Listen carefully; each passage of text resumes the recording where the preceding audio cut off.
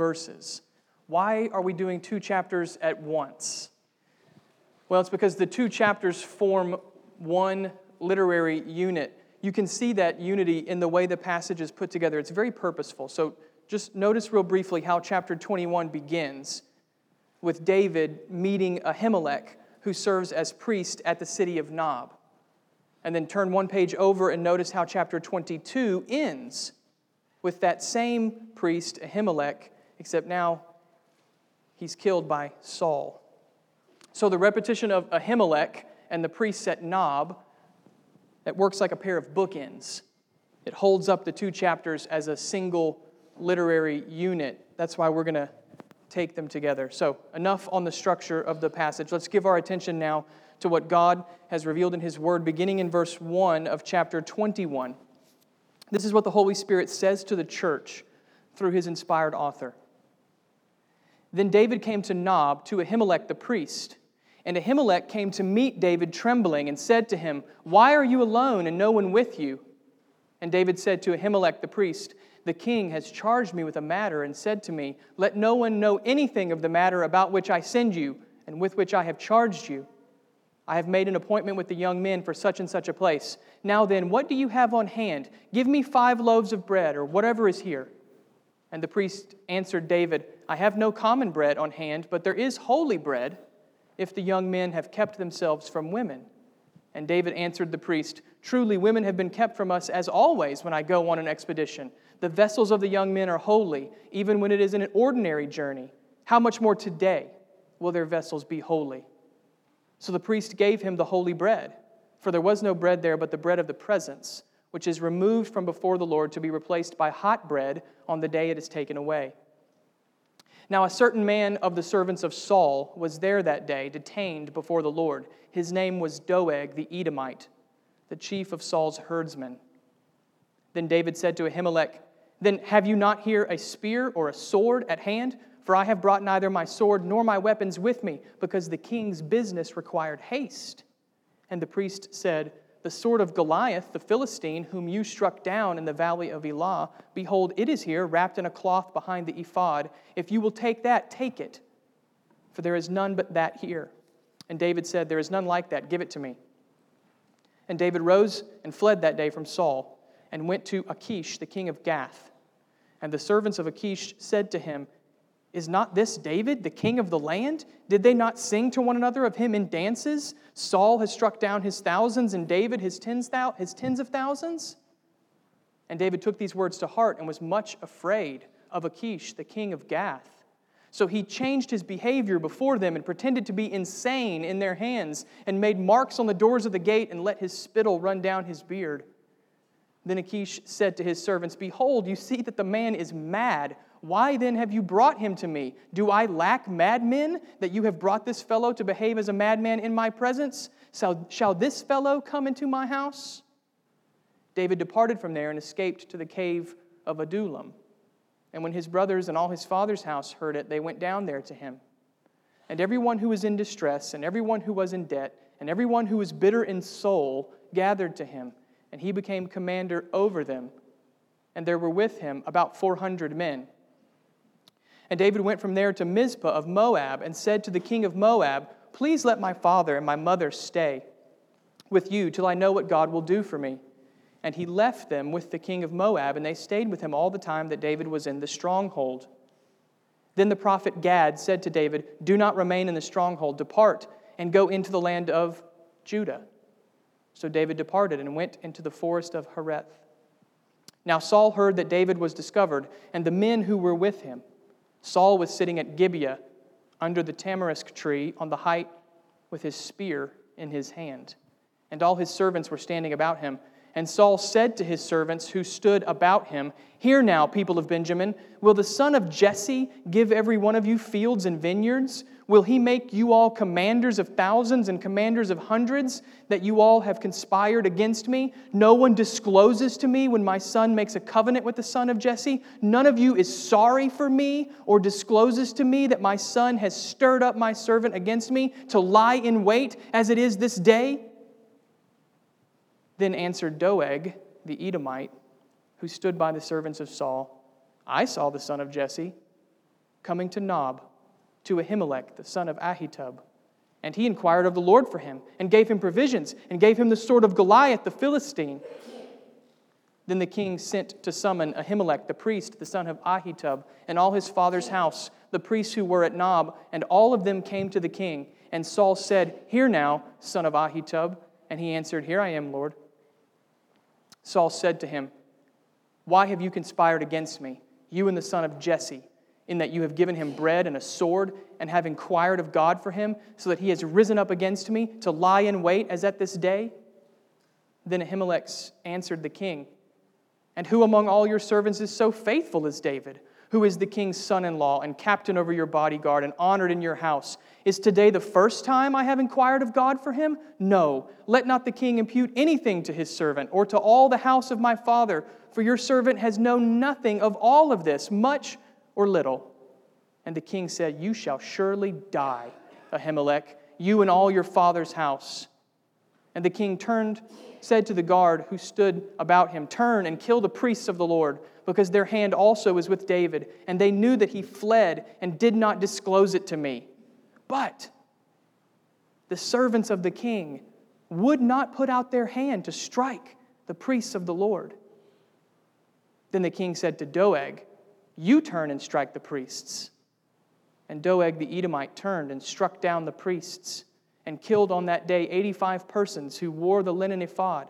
And Nob, the city of the priests, he put to the sword, both man and woman, child and infant, ox, donkey, and sheep he put to the sword. But one of the sons of Ahimelech, the son of Ahitub, named Abiathar, escaped and fled after David.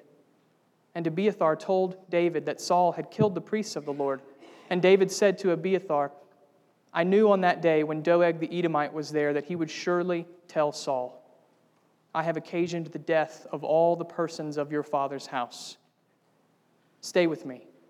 Do not be afraid, for he who seeks my life seeks your life. And with me you shall be in safekeeping. Brothers and sisters, this is the word of God given to us for our good. Let's ask God now to bless the reading and the preaching of his word. Would you pray with me?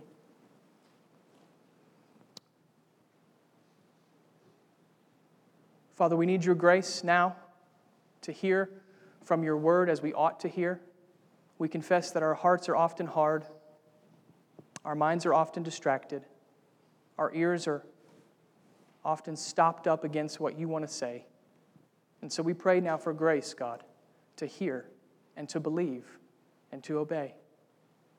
We pray that you would encourage the faint-hearted, God, strengthen the weak, admonish the idle, correct the wayward, and save the lost.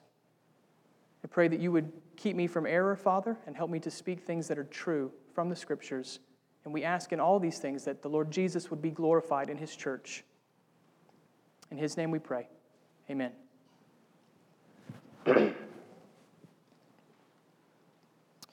One of the more persuasive arguments for the truthfulness of Scripture is the Bible's realism.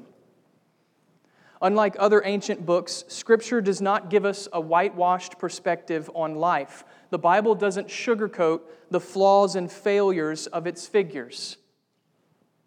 Instead, the Bible embraces head-on the reality of life in this fallen world, and it does so at times in shocking detail. There are events included in the Bible that unsettle us. And even the so-called heroes of Scripture sometimes act in ways that are surprisingly unheroic. You see, far from being some sort of idealized mythology, Scripture testifies to its truthfulness by its realism. The Bible is a realistic book. To see an example of the Bible's realism, we have to look no further than our passage for this morning. We should acknowledge here at the outset, there are aspects of our text we find unsettling. We have questions about some of David's decisions, and we find ourselves wondering why Saul is able to get away with such abhorrent evil. There's no sugarcoating these chapters. This passage, inspired by the Holy Spirit, gives us life as it really was for David. These are realistic chapters, full of the difficulties we would expect to find in a fallen world. And this, of course, raises the question, what are we supposed to do with these kinds of chapters? We confess that all Scripture is God-breathed and profitable to us, but how do we discern that profit in these kinds of texts?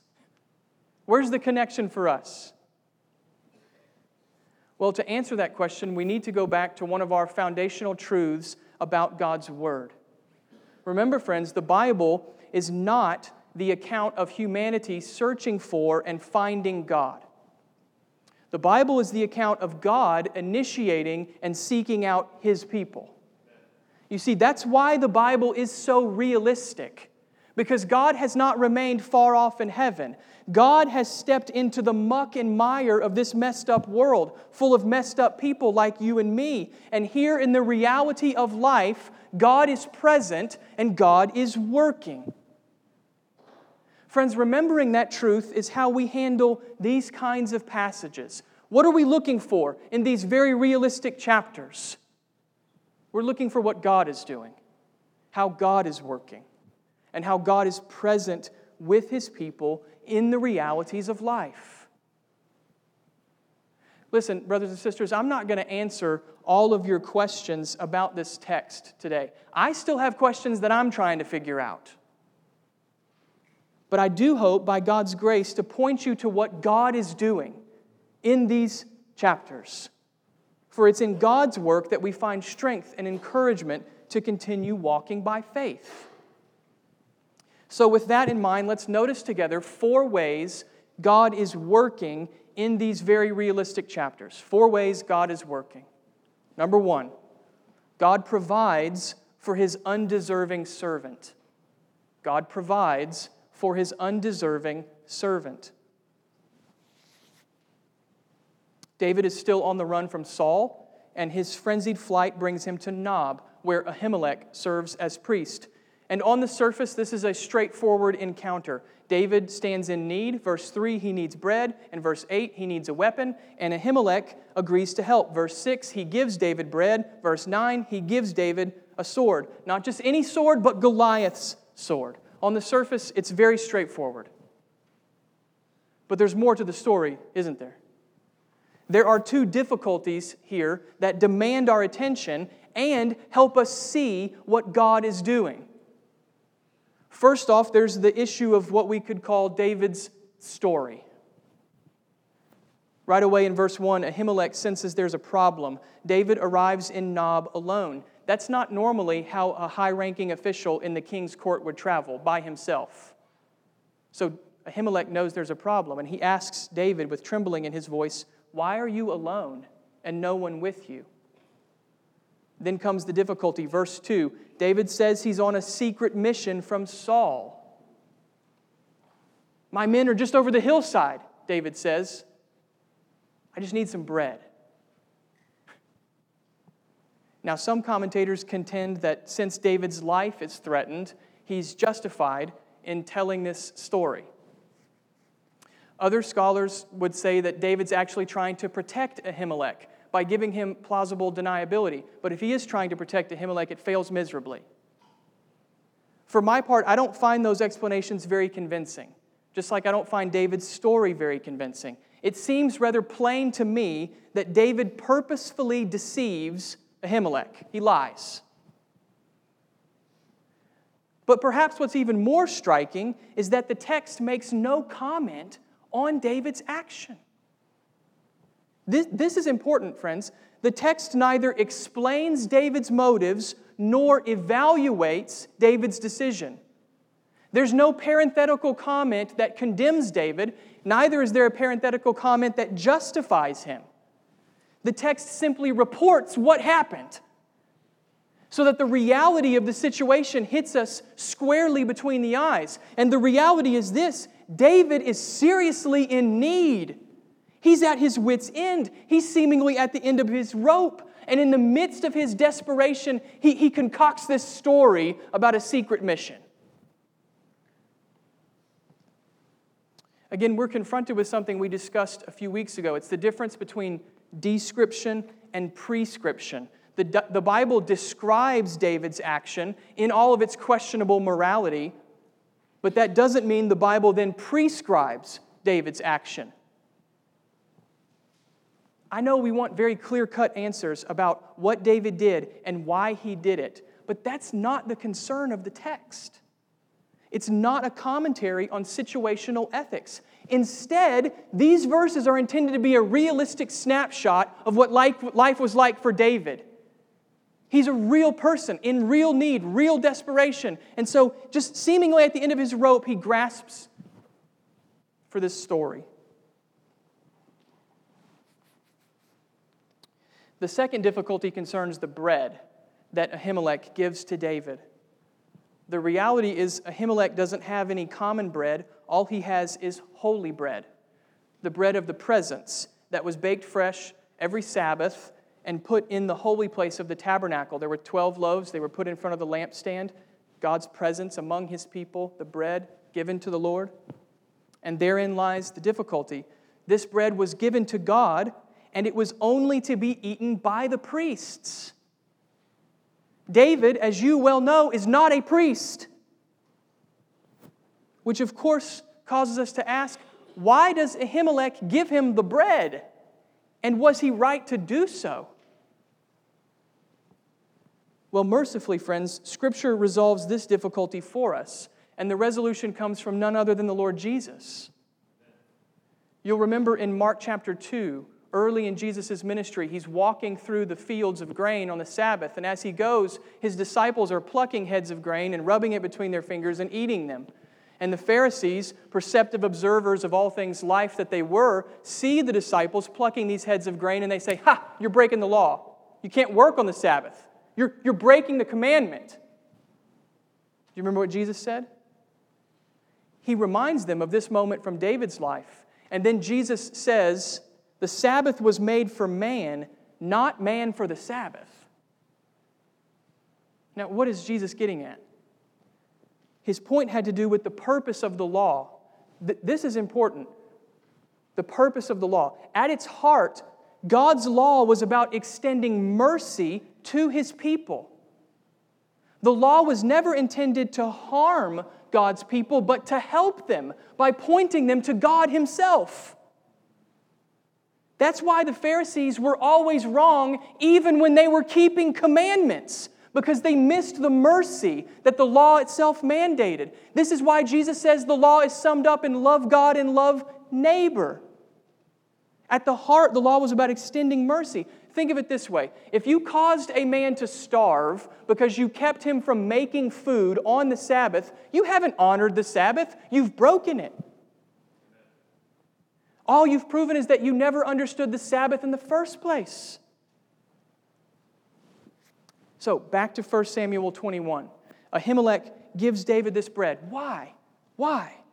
Because Ahimelech understands the purpose of the law is actually fulfilled in showing mercy. It's not that Ahimelech says, I'm going to set this commandment aside because this situation is desperate. No, he fulfills the law by showing compassion. It's compassion that causes Ahimelech to act, and according to the Lord Jesus, Ahimelech is right to do so. So, two difficulties. David's deception, Ahimelech gives him the bread. If you put those two difficulties together, you can begin to see how God is working at this moment. Does David deserve this provision? No, not really. He's less than forthright, and that's putting it charitably. And yet, what does the Lord do? What does God do?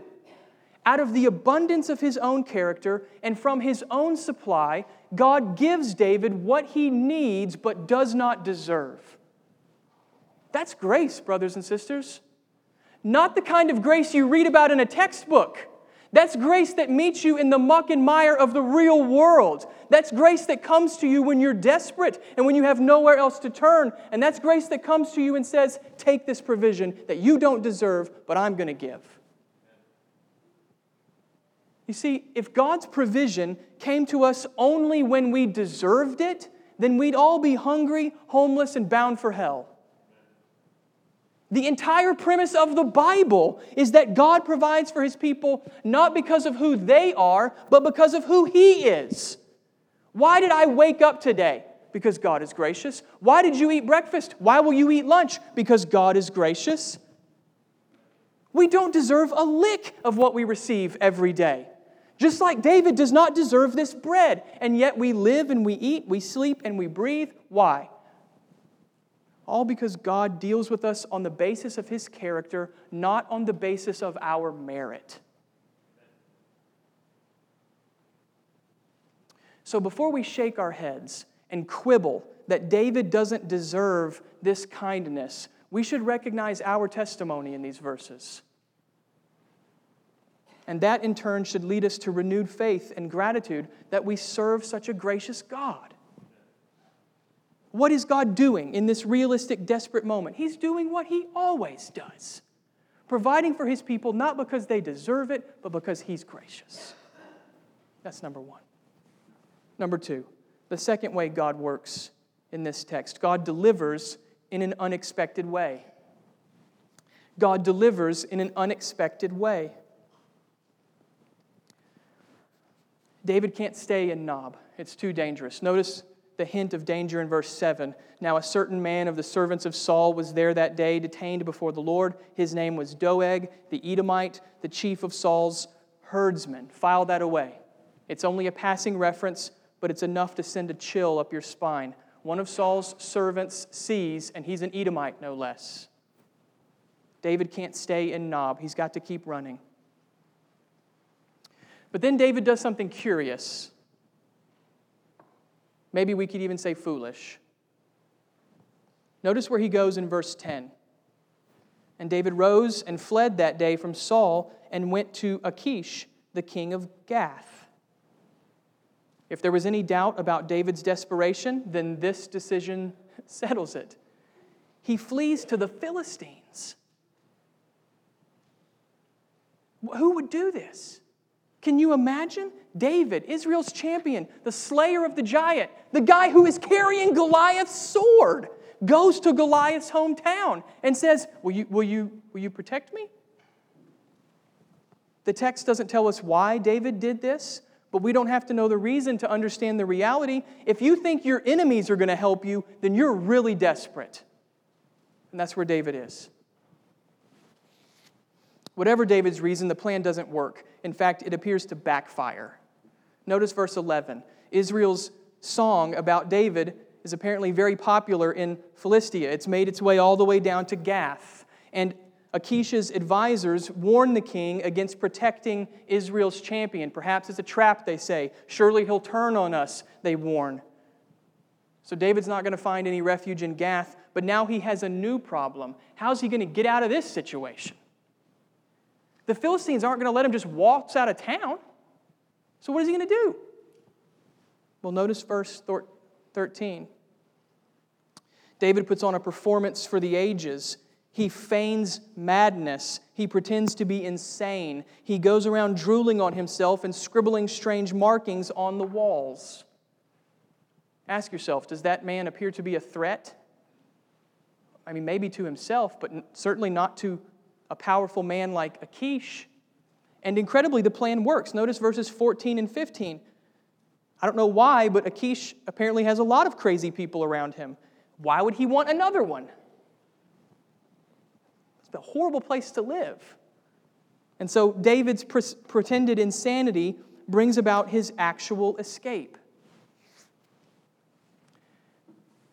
So what are we supposed to make of David's performance in Gath? That should be an exercise in a preaching class someday. What's the application from David pretending to be insane? Don't pretend to be insane? Don't move to Philistia? I don't know. What are we supposed to make of David's performance in Gath? We might simply chalk it up to David's quick thinking. I think it's a pretty clever plan. It's rather shrewd. But is there more we could say? Is there something else we should take away from David's time in Gath? Well, yes, there is. And we know that's the case because David tells us so. This moment in Gath prompted David to write 2 psalms, Psalms 34 and 56. We read 56 earlier in the service. And in both psalms, David does something remarkable. He gives praise to God for God's work of deliverance. You see, David recognized it wasn't his own clever scheme that saved his skin. It was the Lord's hand. David got himself into the mess, but the Lord, in His mercy, got David out of it. Again, this is not me trying to spiritualize the text. This is Scripture interpreting Scripture. This is David's own perspective given to us in the inspired words of the Psalter. So catch what the Lord has done here. This is so key, friends. Catch what the Lord has done. In His wisdom, God has taken David's foolishness and turned it into an occasion for worship. When it seems David has lost sight of the Lord, maybe only a little, God reveals Himself afresh and prompts David to renewed praise. That's mercy, brothers and sisters. It's mercy that God doesn't leave David to himself, but instead delivers him in an unexpected way that prompts renewed praise. It's mercy. Listen, I don't mean to suggest that we should run around making foolish decisions in hopes that God will work unexpectedly. This passage is not at all an excuse for foolish behavior or sinful choices, but I do want to urge us to recognize that the mercy of God is just that, mercy. It comes to us not because we're wise enough to follow the best course of action. It comes to us because God refuses to leave us to ourselves. How many times have we found ourselves in a mess of our own making, only to receive an unexpected and undeserved deliverance? Those are moments of praise, friends. Those are moments of praise, not because we've done everything right, but because God is merciful and delivers His people oftentimes from their own foolishness. He delivers in an unexpected way. That's number 2. Number 3, the third way God works in these realistic chapters, God raises up an unlikely shepherd. God raises up an unlikely shepherd. In the first 5 verses of chapter 22, David keeps running. It's a bit frantic. He leaves Gath and heads for the cave of Adullam. He then leaves the cave and goes to Moab, which is across the Jordan River. And then after Moab, David winds up in Judah. It's a frenetic account with David moving quickly from place to place. And yet these verses are more than a travelogue. They also reveal what God is doing in the life of David while he's on the run. God is establishing David as a shepherd over his people. At each point in the journey, the text gives us a different picture of David's leadership, so that by the end we find ourselves saying, yes, this man will be a good shepherd. Notice with me how it plays out across the journey. First of all, David is presented as a capable shepherd. Notice who comes to David in verse 2. Everyone who is in distress, and everyone who is in debt, and everyone who was bitter in soul. Friends, these are not the folks you would want as your neighbors. These are the outcasts of society, the riffraff, the rabble-rousers, the troublemakers. But they are drawn to David, who in turn becomes their captain and their leader. The end of the verse should get your attention. David takes this rabble and he turns them into a cohesive, organized band of men. He's a capable shepherd, and his leadership turns outcasts into followers. The journey continues, and in verse 3 we see David is also a faithful shepherd. His family joined him in verse 1, but his parents are too old to live on the run, so David takes them to Moab. Why Moab? Why would you go to Moab? Well, remember, David's great-grandmother was Ruth, who was a Moabite. So God's providence has now come full circle. 2 generations back, the Lord gave a Moabite woman a family in Israel so that now an Israelite man might find a home for his family in Moab. That's what God's doing. So even though the trip was long and difficult, David faithfully shepherds his parents to safety. He's a faithful shepherd. Finally, verse 5, we see David is an obedient shepherd. After the trip to Moab, David heads back to his stronghold, but not for long. A prophet of the Lord directs David to head to Judah. Understand, friends, that direction makes little sense at this point. Judah is closer to Saul. If David goes to Judah, he's more likely to be captured. And yet, that is what God commands David to do, and so David obeys. You see, David understands something Saul never fully grasped, that God's word is always for our good. God's word is always for our good. Even when we can't see where God is taking us or why He's doing so, the right response is always humble submission. This is why David will be king, not because he's perfect, but because he understands that leadership begins with submission to God. He's capable, he's faithful, he's obedient. Now, before we go on, I know some of you are thinking, wait a second. In the first two scenes, David was less than stellar, and now you're telling me in this scene, right after it, immediately, he's doing better? Yes, that's what I'm telling you. Isn't that what it's like to be a follower of God? Highs and lows, ups and downs, strength mixed with weakness, faith mixed with unbelief. Don't begrudge the fact that David's life is a mixed bag, because that's our life too. So God's raising up an unlikely shepherd. He's capable, he's faithful, he's obedient. Brothers and sisters, do you see the quiet kindness of God in these verses? If we were to cast this scene in terms of good guy versus bad guy, it would appear that Saul, the villain, is winning. He seems to have the upper hand, and David can't find a moment's peace. And yet, what is God doing in the midst of David's frenetic running? The Lord is raising up a shepherd. He's cultivating a king. And not just any king. God is cultivating a king who will lead outcasts, protect the weak, and submit to God's word. Everything that Saul is not, you got to grasp it. Everything that Saul is not, God is shaping in David through these years on the run. It's not that God works in spite of David's hardship. It's that God works through David's hardship. David would not have been the king he was without these years on the run. He would not have been the king he was without those dark nights in the cave. The dark nights in the cave made him the faithful king. It's not in spite of the hardship, but through the hardship. This is how God shaped David to be the kind of shepherd His people so desperately need. Is this not the kindness of God?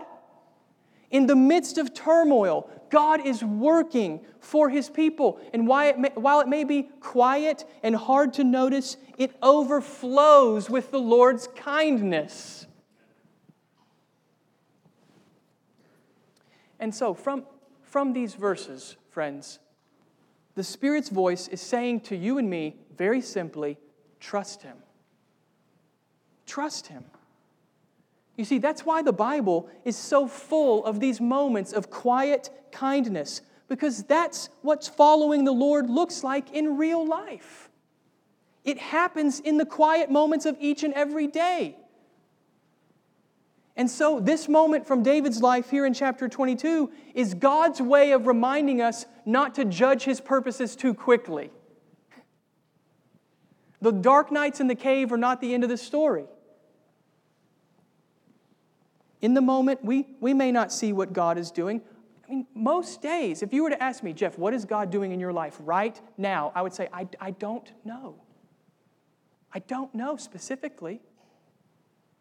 Can't see in the moment, but in every moment we can trust that God's kindness stands behind His every move. That wonderful old hymn, behind a frowning providence He hides a smiling face. So again, the Spirit is saying to us through David's dark night in the cave, the Spirit is saying to us very simply, trust Him because He's trustworthy, because He's kind, because He's good. because He's doing 10,000 things in your life right now that you're not even aware of. Trust Him. God raises up an unlikely shepherd, and in doing so, His kindness compels us once more to walk by faith. That's number 3. Number 4, the final way God works in this passage. God advances His unfailing plan.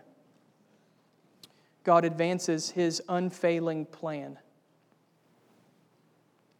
In verse 6 of chapter 22, the passage shifts from David to Saul, and as it shifts, we see Saul's spiritual state continues to spiral downward. He's sitting under a tree with his spear in his hand. It seems like Saul's spear is always in his hand. This would be like watching television with your gun in your lap. Who does that?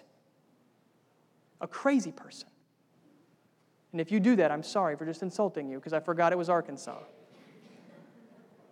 He's got a spear in his hand. He's always got his spear in his hand. And he's berating his servants. Notice verses 7 and 8. Everywhere he looks, Saul sees enemies. And that includes his own court. He's having a pity party. He bemoans that no one will help him get rid of David. No one will help me. No one discloses me. No one tells me any secrets. Nobody, that is, except Doeg, the Edomite. Now we see why Doeg's presence in chapter 21 was so chilling. Notice verse 9. Doeg gladly rats out Ahimelech. And Saul, as you might expect, is outraged. He sins for not only Ahimelech, but for all the priests of the Lord at Nob. If you know anything of the story so far, you know this is not going to end well. And indeed it doesn't. Notice what transpires in verse 10 and following. Saul accuses Ahimelech of treason. You're in league with David, he says. You're just waiting to strike me down. Ahimelech rightly points out both his innocence and David's innocence, verse 14. He's never heard of a plot, let alone is he the ringleader of a plot. He's just a priest. Saul's not listening. His deranged mind is made up, verse 16. He sentences Ahimelech and all the other priests to death. Then something unexpected happens, verse 17. Saul's servants defy their master. You'll notice in this section that Saul is most often referred to as the king. It's an ironic twist that's intended to reveal Saul's position. He's the king, but he's got no authority. He can't enforce his orders. His servants are more righteous than he is. But Saul's not deterred. His servant's defiance should cause him to slow down, to reconsider, but Saul barrels ahead. He's blinded by sin. He's driven by rage. And in verse 18, Saul joins forces with Doeg, the Edomite. Don't miss that, friends. The king of Israel, the one who should lead God's people to know and serve the Lord, the so-called king of Israel, makes an alliance with this God-hating Edomite. Doeg, for his part, proves to be an effective enforcer. Doeg strikes down all 85 priests, and then he proceeds to destroy the entire city of Nob. Notice the horrendous outcome in verse 19. It's hard to even read in public. Man and woman, child and infant, ox, donkey, and sheep, he put to the sword. Friends, do you remember what happened in chapter 15? The Lord commanded Saul to destroy the Amalekites who had opposed God and oppressed his people. Did Saul obey that command? Nope. He refused. But here in chapter 22, Saul does to his own people what he wouldn't do to the Amalekites. He devotes his own people to destruction. There can be no doubt at this point. Saul is an enemy of God. He may be an Israelite by blood, but Saul is an Edomite at heart. His place is not among God's people, but with God's enemies. Lost in all the bloodshed, however, is a small but hopeful detail. Notice verse 20. But one of the sons of Ahimelech, the son of Ahitub, named Abiathar, escaped and fled after David. Brothers and sisters, I know it's small, but don't miss this stunning providence of God. Abiathar should be dead. The entire town was destroyed. Not even an animal made it away. But in the Lord's providence, Abiathar escapes. And where does he go? Straight to David, who in verse 23 promises to protect Abiathar from this point forward. And that's what happens. Until the end of David's life, Abiathar is faithful to David. And on that note, the chapter ends with king and priest together. So notice what has happened, friends. What Saul intended for evil, God has used to advance his purposes. David, who is God's chosen king, is now served by Abiathar, who is God's appointed priest, king and priest together.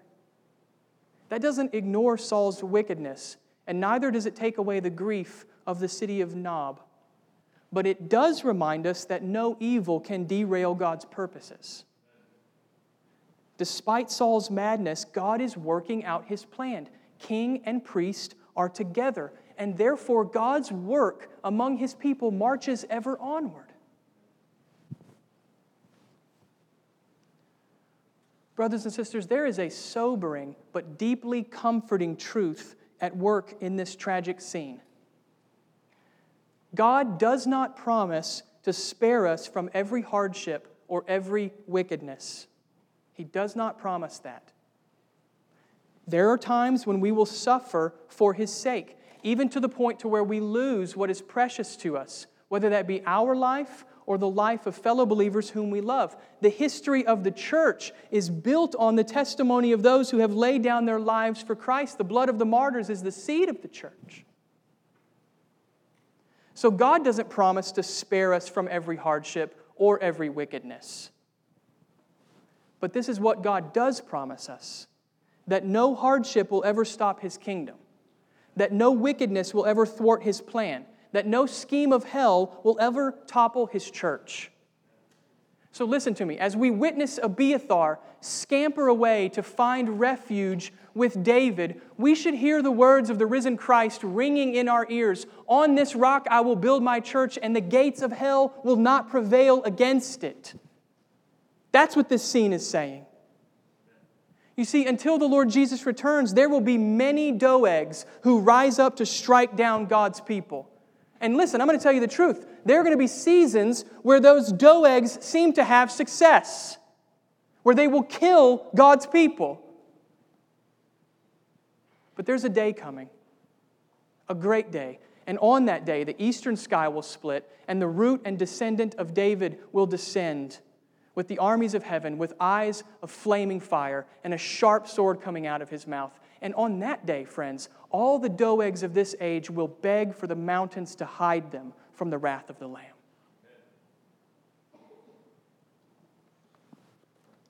So take heart, brothers and sisters. Take heart. God doesn't promise to spare us from every hardship. He promises us something better, that nothing will stand against His kingdom. And armed with that promise, we can gladly give our lives to the work of the gospel, even to the greatest degree, knowing that in Christ our labor is never in vain.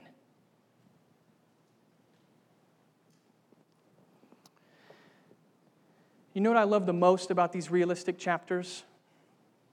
They give us a realistic hope. God has not remained far off, distant from the realities of this fallen world. God has entered into the muck and the mire of our world. And here in the reality of life, He's present and He's working. We witness that in David's life, and praise God, we know it to be true in our lives as well. God is gracious, He is merciful, His kindness never ends, and His kingdom endures forever. Amen? Let's pray.